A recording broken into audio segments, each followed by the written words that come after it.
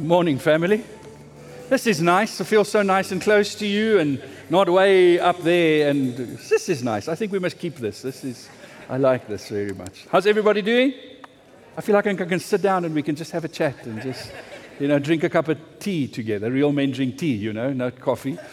So it'll be so nice to see you this morning. I trust everybody's doing really well and experiencing God's grace. And like the guy said, please remember tonight is our Christmas celebration.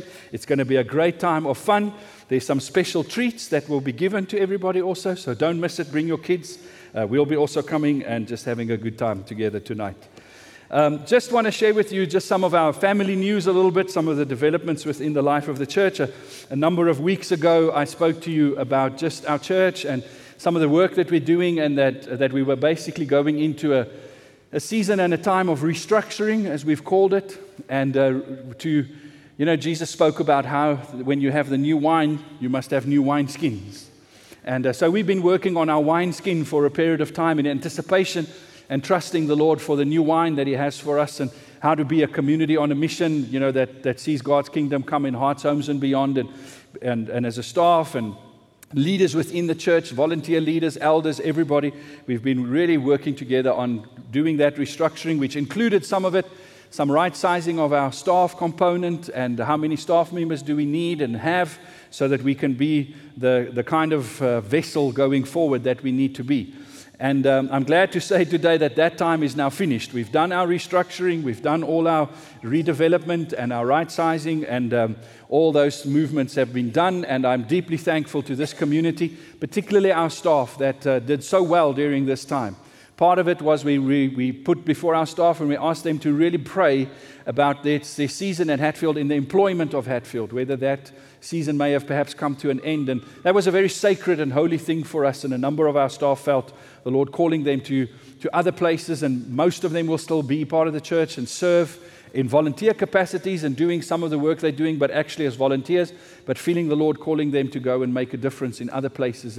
And so we really pray for them and we bless them in that. But it was really quite an amazing time for us to see the clarity of God's voice come through for us in this time. So during this week, we are right now busy, and you may even, if you go walk around the building, see it, that we are busy moving offices. Everybody in this building is changing offices right now, as we've got new teams that we've worked on for next year.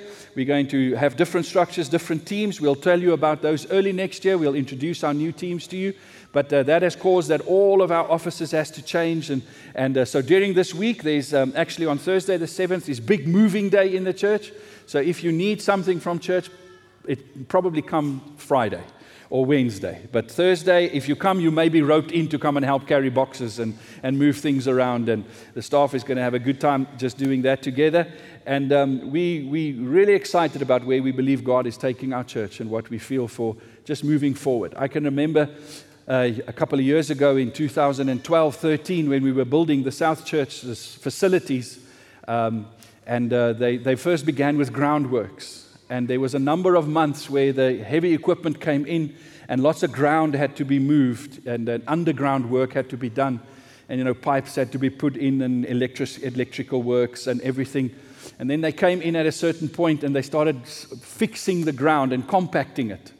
And, when you're going to build on something, whether it's a building or a road or whatever, they have things that they put into the ground, and then at some point they come and compact the ground so that when you put a building on it or road on it, the ground is secure, it doesn't move around so that things crack or anything. And I can remember watching them do this, and at some point it was now done, and what you saw was just this ground that was leveled in certain places and compacted and fixed. And I stood there and remember it cost millions just to do that. And I felt, wow, so much work that was done, but we haven't got anything to show for it. But when we started building on it, it was so good that those buildings are now secure and the roads are good. And we built roads that could take trucks and everything on it because you don't know what the future holds. And so that we don't build small, but build strong for whatever is to come. And it feels to me like that's what we've done over this last while in Hatfield, is we have dug deep into some of our substructure, and we've fixed and we've put good stones and good material in place. and we've worked hard, and we've put good ground, and it's cost us to bring the type of ground that you need, which is A-grade ground, and you bring that in, and then we worked hard at putting all of that and compacting it and fixing it, so that as we build from here on again, that there would be no cracks in our buildings. And we're excited about where we're going as a church. Hatfield is doing well. Hatfield is on the march. It's on the move. This community is going to see God do amazing things through this community again and moving forward. Amen? Amen. And you're part of that with us. And so next year we'll tell you a little bit more about just our structures and how we've changed things. But I think it's now time that we all take a bit of a break. So my family and I will actually be leaving tomorrow to go away for a couple of weeks on holiday. So I'll be back for the Christmas service on the 25th, where the South Church will also join here, and it will also be with you on the 31st, that morning service. But for the next couple of weeks, we'll be hiding in our secret place. But I know many people have figured out where that is. So if you come by, you're welcome to come and visit us. Just bring biscuits, biltong, those good things. So, but thank you for giving us the opportunity to take a bit of a break.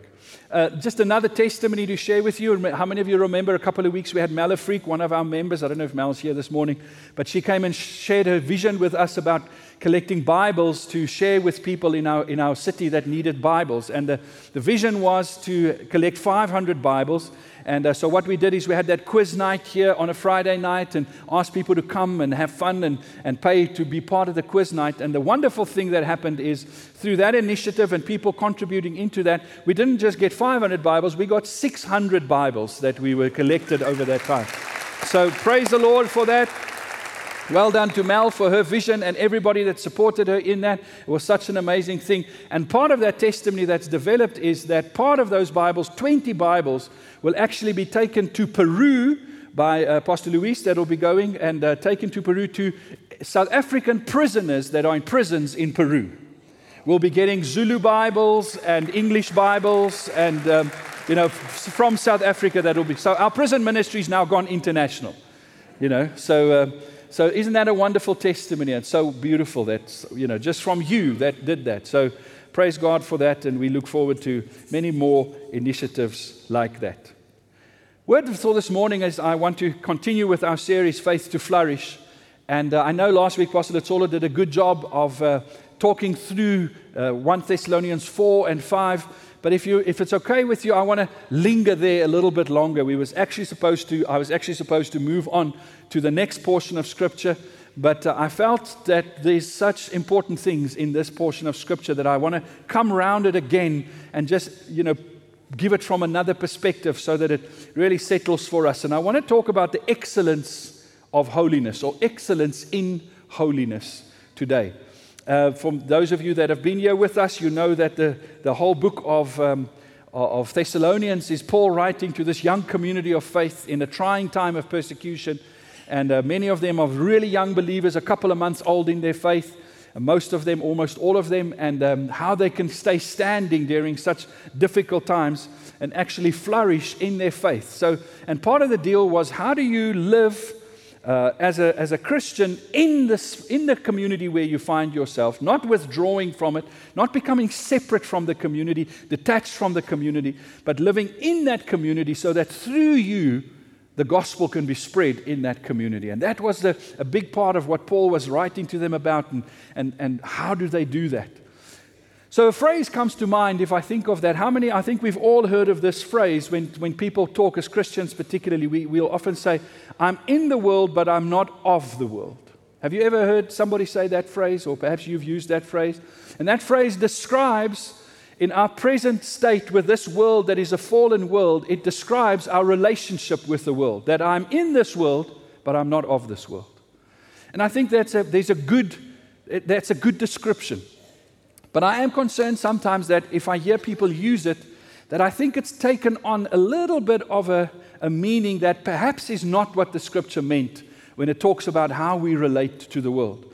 And if you'll allow me, I want to use an illustration this morning to illustrate to you what I sometimes hear people say, or how they treat that statement. I'm in this world, but not of this world. And if this morning I want to use these footprints to describe the way we walk in this world.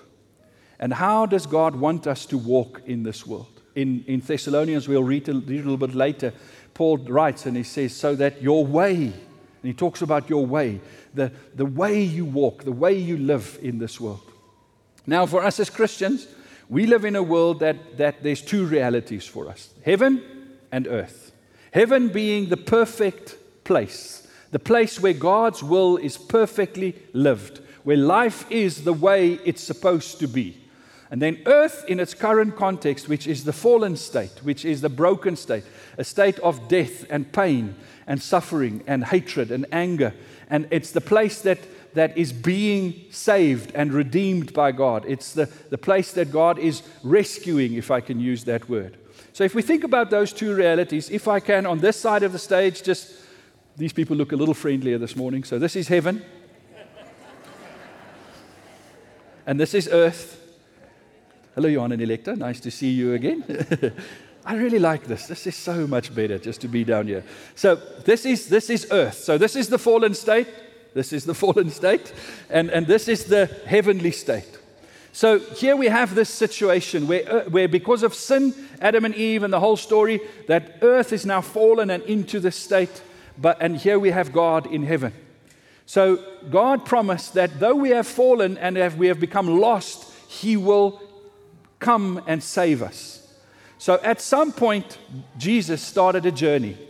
And we're coming up to celebrating Christmas. Tonight we will be celebrating Christmas. And the Christmas story is about this journey of Jesus that came from heaven to earth. So He started walking. And He created a way, a path that began from heaven to earth. So here we can see his path that He walked to come here to earth. And so heaven came down to earth, and the Savior came and dwelt among us. Tempted like us in every way, yet without sin, He lived perfect. To show us what heaven looks like. So that heaven wasn't some vague idea, some notion, some romantic literature that is in the scripture and something that people go, what is God? What does heaven look like? But Jesus came and walked among us and showed us. First example, this is what heaven is. By the way He lived. He said, I'm connecting heaven and earth again. So that one day, all of us can return on the same path and walk back and have a journey that we walk back to heaven. So that all of those, sorry, that foot is going somewhere wrong. Okay. So that all of us can one day, as Jesus walked to us, the idea is that one day we can walk back. And if you read on in Thessalonians, Paul talks about this journey, that one day Christ will return and we will all go to be with Him. So these two journeys. Now, you'll notice that both these journeys go through this place called earth, here where we are, in our fallen state, being lost. So Jesus comes from heaven to earth, and so that one day we can go from earth back to heaven. But this bit is what we want to focus on a little bit. Sometimes when people say, I am of the earth, but not in, what I hear people saying is, I'm going through some temporary earth experience. And it's not nice. And I don't, it's got many challenges to it. And it's tough. And there's sin, and there's temptation, and there's sickness. And there's all these terrible things. But I have to endure it because I'm in this earth. I'm in this planet, and there's nothing I can do about it. I'm just here now, and I have to just keep going and stand strong so that one day I will go back to where I'm from, so that I can go back to heaven. And thank you, Jesus, for making it possible that one day I can leave all of this behind, and then I can go to heaven. Now, that's not quite, I think, what Jesus had in mind when He came and journeyed with us. Let me tell you why I think that. If we read John 17 together, for instance. Remember, John 17 was the high priestly prayer that Christ prayed on the mountain of transfiguration with Elijah and Moses. And He prayed these words from verse 13 to 21. Now I'm coming to you. I told them many things while I was with them in this world, so that they will be filled with my joy. I have given them your word, and the world hates them because they do not belong to the world, just as I do not belong to the world. So we're not of this world. I'm not asking you to take them out of the world any more than I do. Make them holy by your truth. Teach them your word, which is truth. Just as you sent me into the world, I am sending them into the world. And I give myself as a holy sacrifice for them, so they can be made holy by your truth. I am praying not only for these disciples, but also for all who will ever believe in me through their message. I pray that they will all be one, just as you and I are one. As you are in me, Father, I am in you, and may they all be in us, so that the world will believe you sent me. Can you hear the missionary language of Jesus? He says, Father, you have sent me, and I have come into this world, this journey, so that heaven and earth can be reunited, so that earth can be restored, so that the world can be restored back into the plan that God had for it. And then Jesus says, but as you have sent me into the world, I now send them into the world. So our journey isn't just this. There's actually a very important part of our journey, like it was for Christ, that is about how we live in this world. Our time spent here in this world.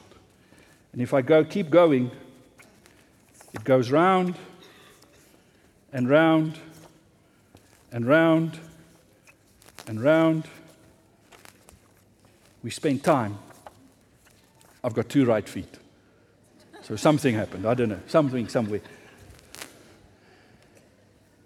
So Jesus came, and then he spent roughly 33 years here in the world. And he says, Father, as you sent me into this world. Isn't it great that when Jesus came to the world, he didn't do this journey and then sort of just come here and stop here, and now stand a little bit outside of the world, perhaps hovering above the earth, and speak to us and tell us, hey guys, boy, look up at me. Hey, here I am. There's heaven for you. If you want heaven, just follow me. Sort of stayed above it all. No, what did Jesus do? He came into the world. So much so that he experienced the worst pain and suffering of this world. Was beaten by those he created. He gave them the right to beat him, to crucify him, to hang him on a cross. He came into this world. To save the world, he couldn't stand outside of the world. He had to come into the world.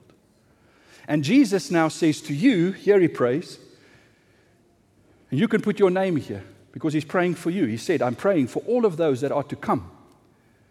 He prays, Father, as you sent me into the world, I send them into the world. So our journey here, this journey of our time here on earth,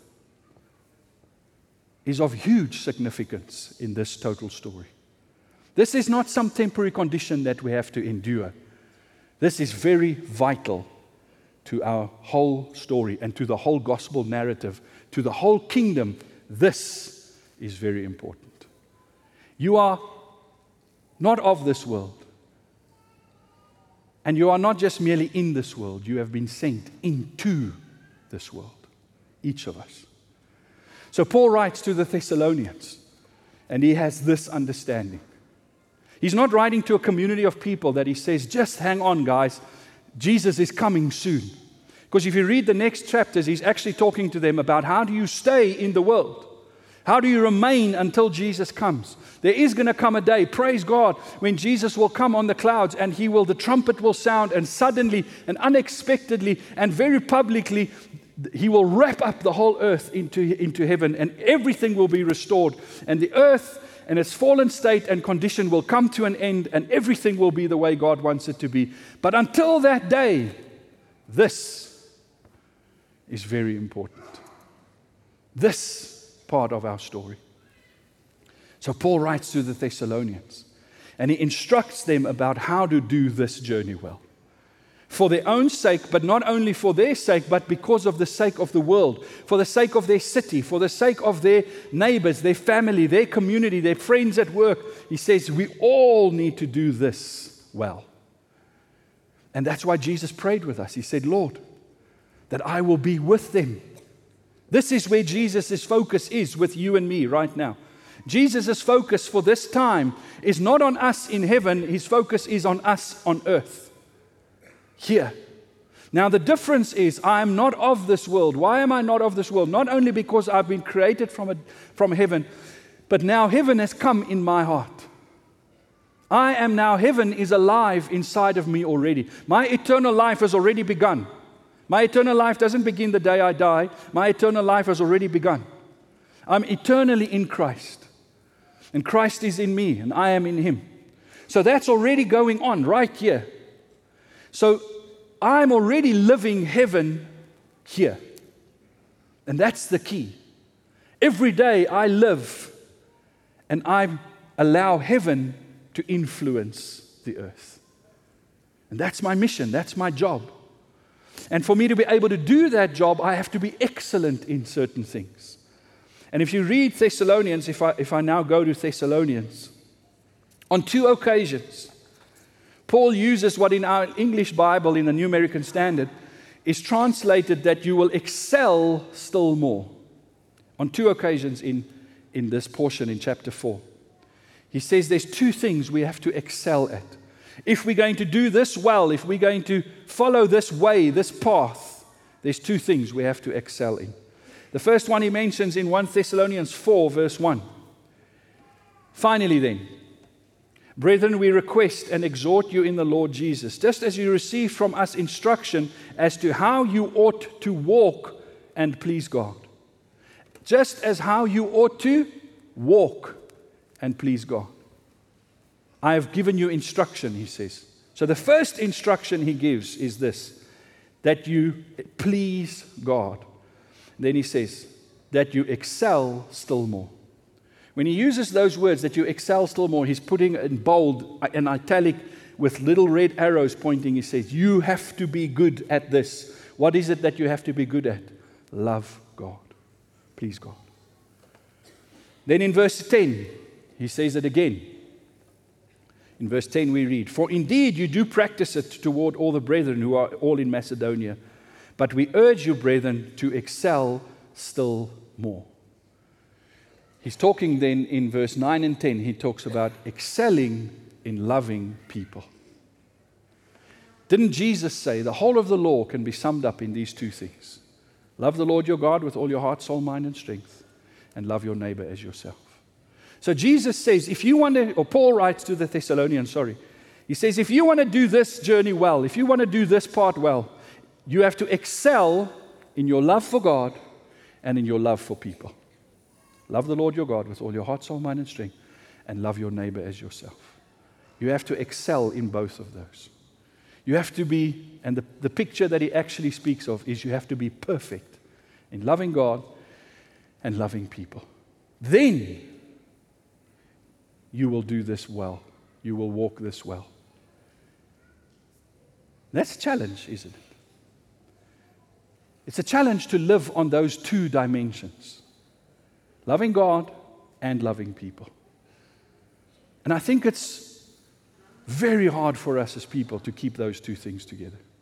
In fact, it's impossible. It's only by the Holy Spirit. It's only by the working of the Holy Spirit in our lives that it becomes possible for us to do those 2 things. Let me illustrate it to you as follows. If I draw a graphic, I think it'll come on the screen, that one.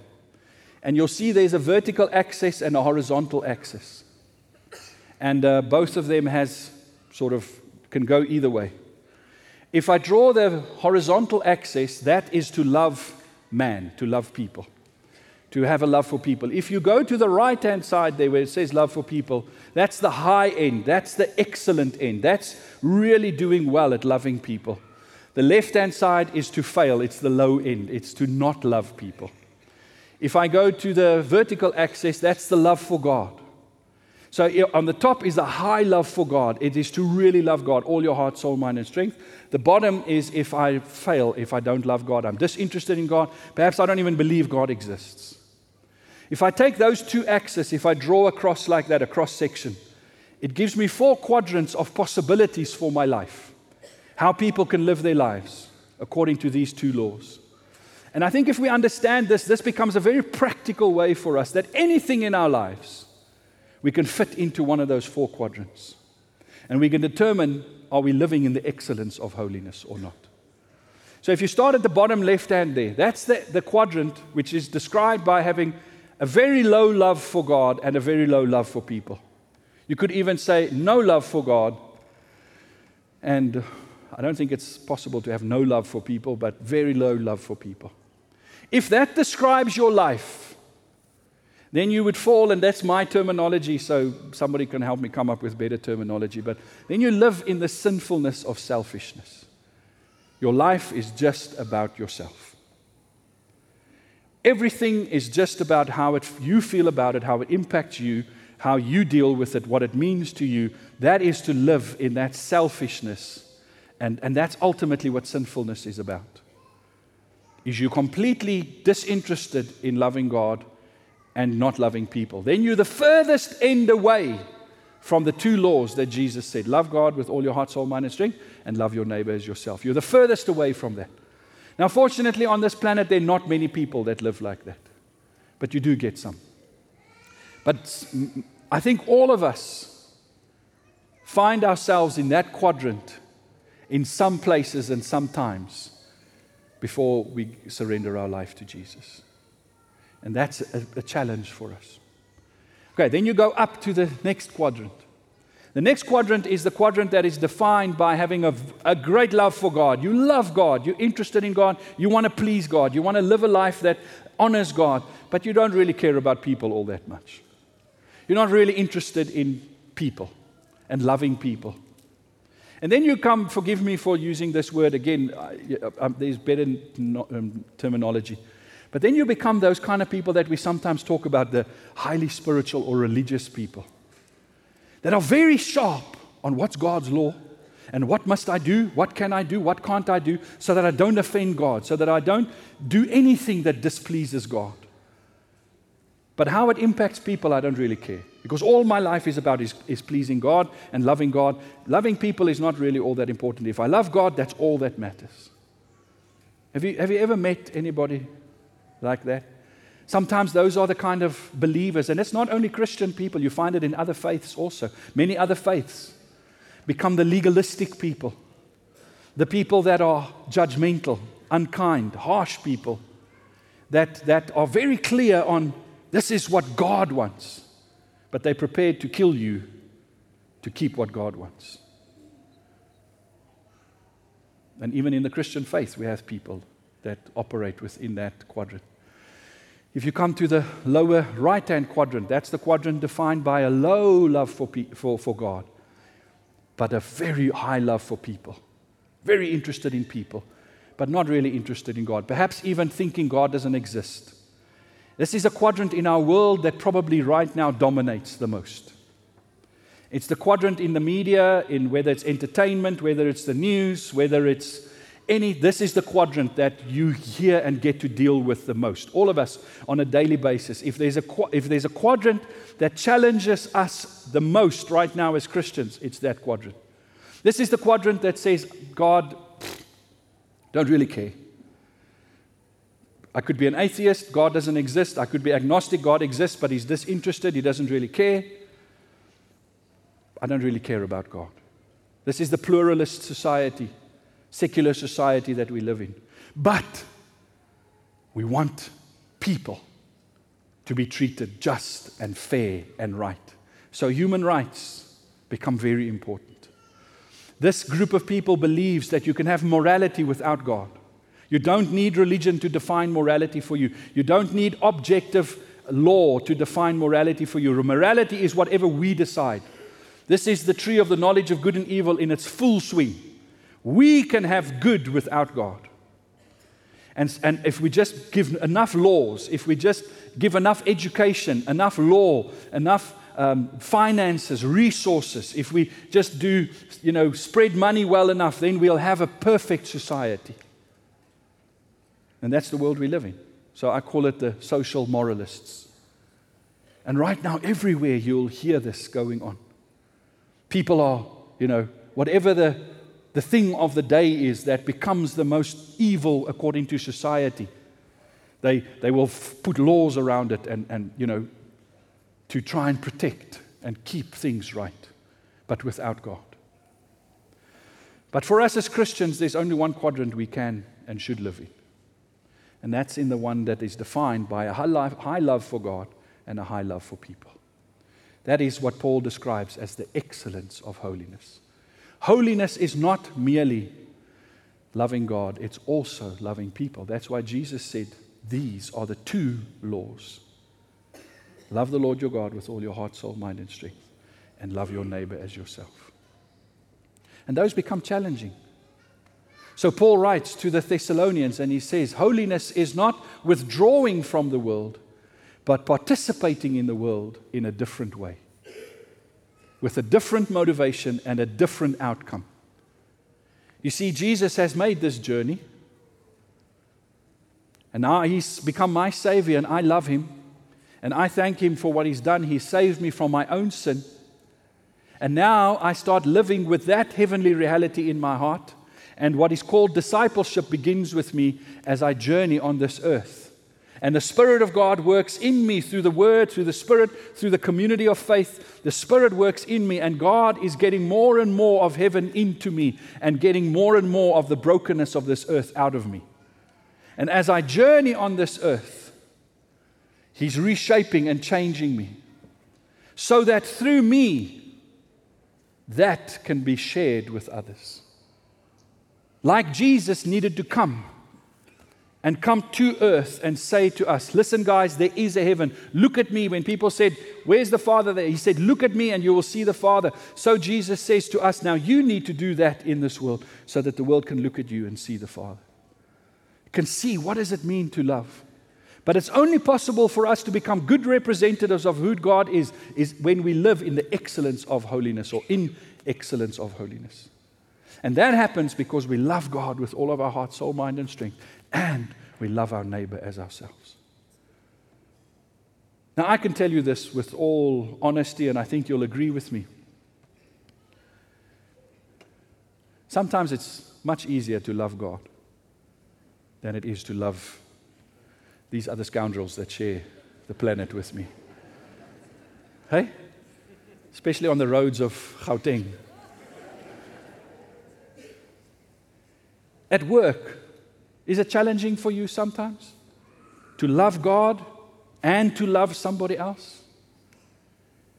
Because we have truth, and we walk on this planet, and we see people do things that we know absolutely hurts God, and that God hates it when people does that. He frowns upon it, and he's like really angry with so much of the stuff that goes on this earth. And sometimes I'm right in the midst of it, and I see people do it, and there's this anger that wants to build up in me, and I just want to reject this world, and I just want to push it away from myself and have nothing to do with it. And if I can just separate myself from this world and just be in God. Just, if I can just come to church all the time and just be with my Christian brothers and sisters. Just be, I can live life. And for some people, they will say, man, I can live life if I can just love people but forget about God. That's too difficult. But you and I, we stand there and we say, I've got to love God and I've got to love these people like Jesus did. Isn't it amazing how Jesus got that right? He perfectly pleased every one of his Father's laws, and every expectation of the Father he kept. Yet, he showed love to every person. Think of the prostitute brought before him, thrown at his feet. In that moment, Jesus found a way to fulfill the standards of the law, to fulfill and hold up the principles of the Scripture, and to touch her and to show her kindness and grace. Think of Jesus with the woman at the well. Think of Jesus hanging between two robbers, and the one turns to him and Jesus shows him compassion. Isn't it amazing how Jesus can do that? Not loving God 50% and loving the world 50%, some compromise so that it's possible, but loving God with all of your heart, soul, mind, and strength, and loving your neighbor as you love yourself with everything that you have. Man, I don't know about you, but that challenges me deeply. In fact, so much so that I know without God and without the Holy Spirit doing that journey with me, it's impossible to do that. I tend to go one way or the other. Sometimes my love for people overcomes my love for God. And I just want to be kind, and I just want to be gentle, and I just want to, I don't want to upset anybody. I want everybody to feel good and feel comfortable, and And then there's times when my love for God becomes so, that I become but zealous and, like John and James, I just want to call on lightning bolts on everybody, But you can't do either. It's both. That's the excellence of holiness. So Paul writes in this book of Thessalonians, and he takes, for instance, our sexuality. And he talks about our sexuality. Let me just find that scripture here quickly. Oh, sorry, it's on this side. In verse 3 to 5, he writes the following. For this is the will of God, your sanctification. Now, sanctification is this journey. That's the sanctification. Becoming more and more like Jesus every day. That's sanctification. In this world. Not outside of the world, in the world. Facing every temptation, facing every struggle, but yet becoming more like Jesus. That's sanctification. For this is the will of God, your sanctification. That is that you abstain from sexual immorality. That each of you know how to possess his own vessel in sanctification and honor, not in lustful passion like the Gentiles who do not know God. Now let's take our sexuality. And if you can put my 4 quadrants back on, please, guys. And let's take our sexuality and apply it to those 4 quadrants. How do you love God with your sexuality? With your need for intimacy, with your sexual desires? How do you love God? You've got 4 options.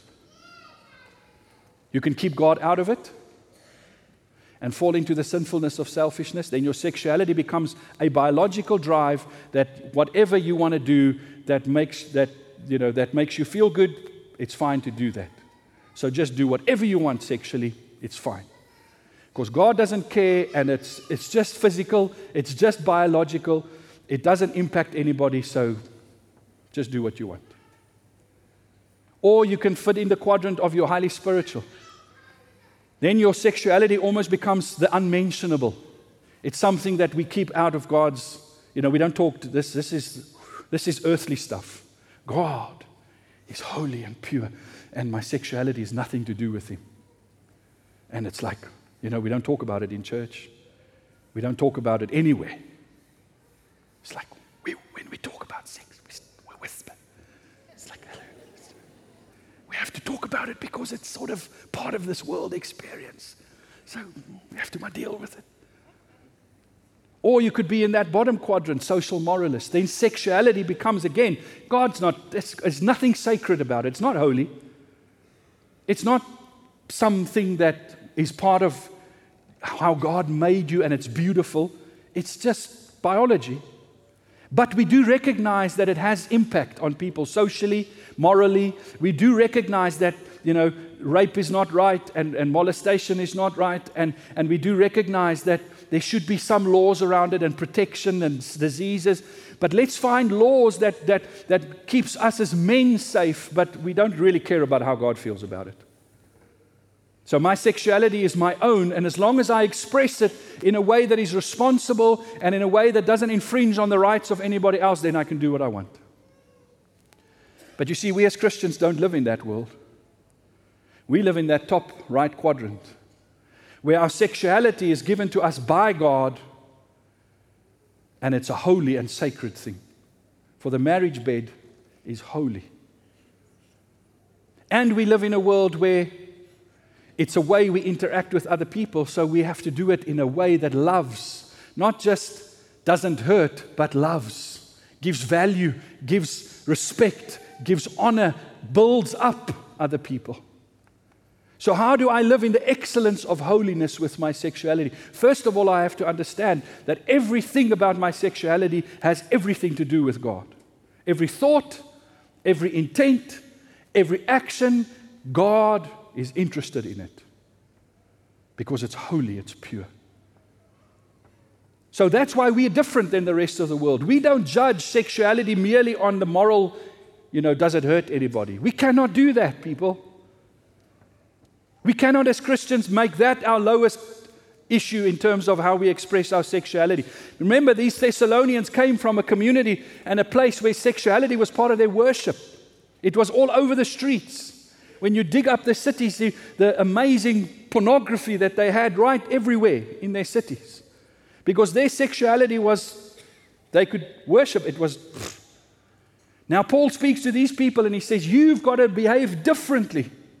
You've got to be different than your society. In your sanctification, God has to let heaven come in your life sexually. So abstain from sexual immorality. Stay away from it. God puts loving limits and boundaries around our sexuality in a broken world particularly, because we've got to remember this world is broken. So my sexuality I bring to God and I say, Lord, how do I worship and honor you with my sexuality? And it begins with, how do I love and respect others? How do I walk and carry my way in this world that doesn't break down or take away from somebody else, but builds them up, that doesn't objectify, doesn't belittle, doesn't degrade, but builds up? And that's only possible because, first of all, Jesus comes and He redeems my sexuality. Because I'm broken. I have found ways, because of this world that I live in my own brokenness, I express my sexuality in ways that's not right. And I'm not just talking about sleeping with somebody, I'm talking about just the way I speak to people, just the way I walk. All of that can become confusing.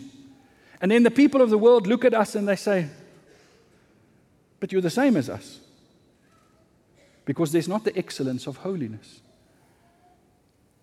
But as I journey with God, and He reveals to me more and more His plans and His purposes, and He shows me what people of the opposite sex is all about, and He shows me beauty, and He shows me His perspective and His value that He gives, then I go, wow. And there's a respect and an honor. And then I start behaving differently. So we've made mistakes, and God can redeem all of that. But that's our journey. Now you can take that with your sexuality. Paul also applies it with work. If you go to verse 11 and 12, I'm going to come to an end. Make it your goal to live a quiet life, minding your own business and working with your hands. Just as we instructed you before, then people who are not Christians will respect the way you live, and you will not need to depend on others. So take your work, your having to feed yourself, having to get an income, and apply it to those 4 quadrants. How do we work in the excellence of holiness?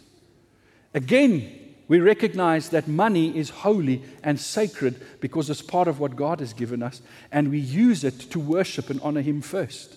So my money is not about my needs, it's about God, and then my needs, and how do I love and show love to other people through my money and through my work and through the way I behave in my workplace.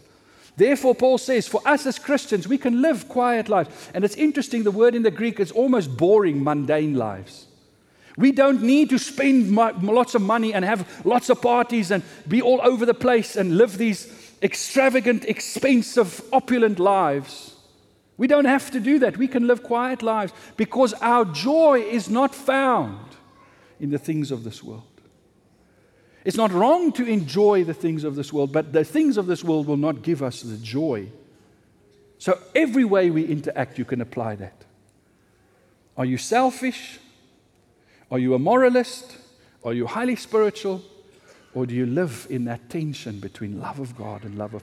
And when I use the word tension, don't hear compromise, because Jesus never compromised. He allowed the Spirit of God by grace. And that grace is available to you and me. That tomorrow when you're in the workplace or with your family, you can love God and love people. Even those that persecute you. I'll take the applause. Thank you. Come on.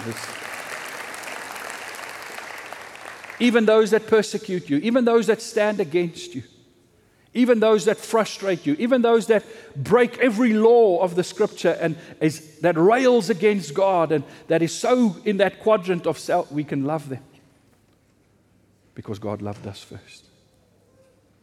I'm not of this world.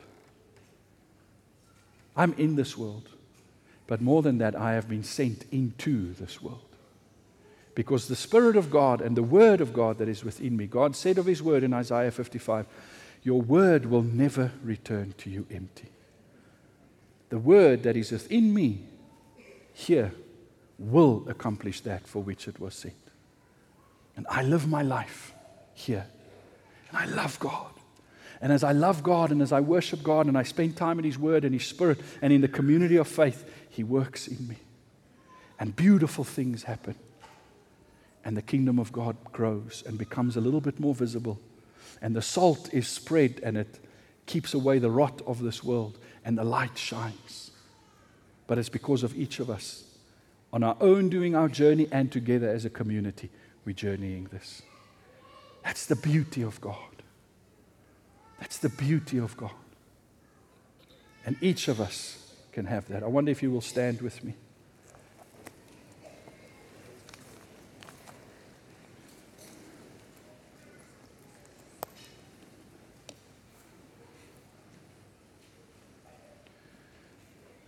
If we're honest with one another this morning, we all fail at both, don't we?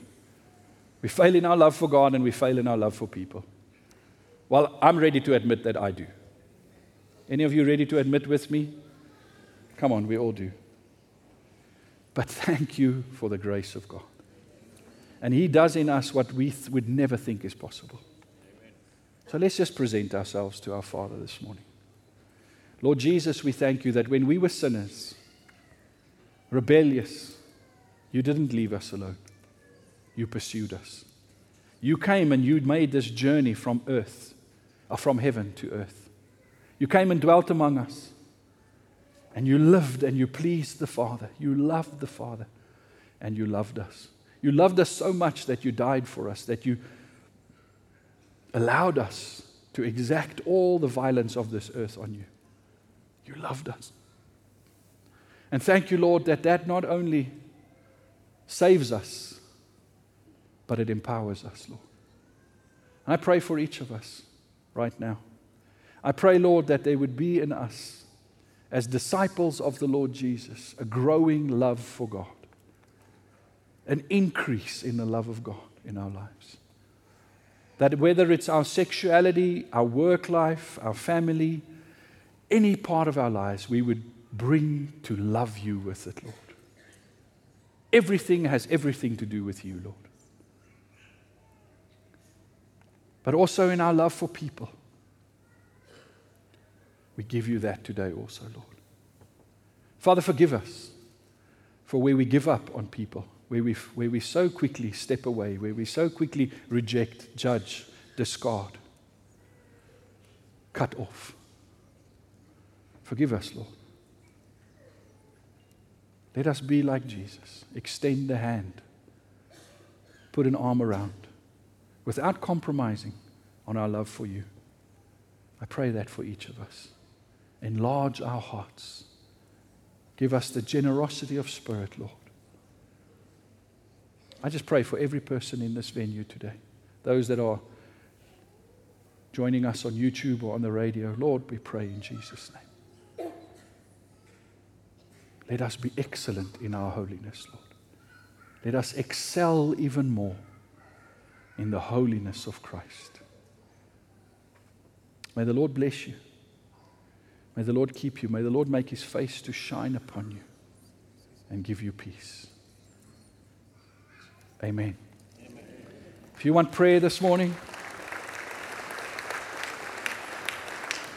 If you want prayer this morning, please come to the front. There's baptism also after the service. Tonight we're going to have a great time. I'll share a short gospel message. So we're going to trust God for salvations this evening, for people to come to Christ. And we're just going to have a good time. So see you this evening. Bless you. Have a wonderful day.